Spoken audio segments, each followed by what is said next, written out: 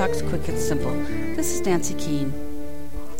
Tally Youngblood has become a pretty. She is living her new life just as all the other new pretties. But she has this nagging feeling that there is something important that she has forgotten. Something she promised that she'd never forget.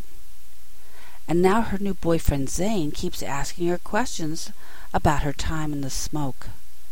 Tally remembers some of it, but can't understand why Zane would want to know.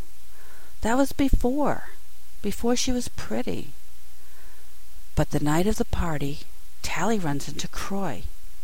He has risked everything to find Tally and remind her of her time in the smoke. He has come to give her the cure. What is Croy talking about? The cure for what? For being pretty? But Tally remembers enough to try the cure with Zane. But something has gone terribly wrong with Zane. And now the other Crims are asking about the cure. Is it time for Tally to come to grips with what is going on around her? Pretties by Scott Westerfeld, Simon Pulse, 2005.